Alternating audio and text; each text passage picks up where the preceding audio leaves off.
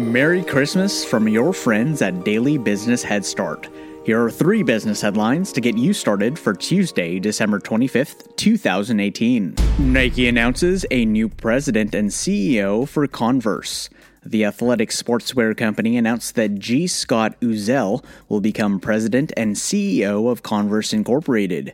Uzzell previously served as the president of Venturing and Emerging Brands Group for the Coca-Cola Company, where he helped develop a portfolio of high-growth brands including Honest Tea, Zico Coconut Water, and Fairlife Milk.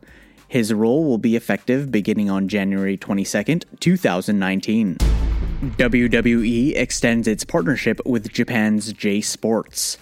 The WWE, or World Wrestling Entertainment Company, announced that it's extending its longtime partnership with J Sports, a Japanese-based producer and broadcaster of sporting programs.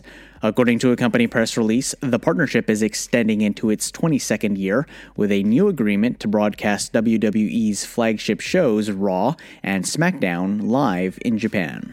Geico announces a new assistant vice president of marketing.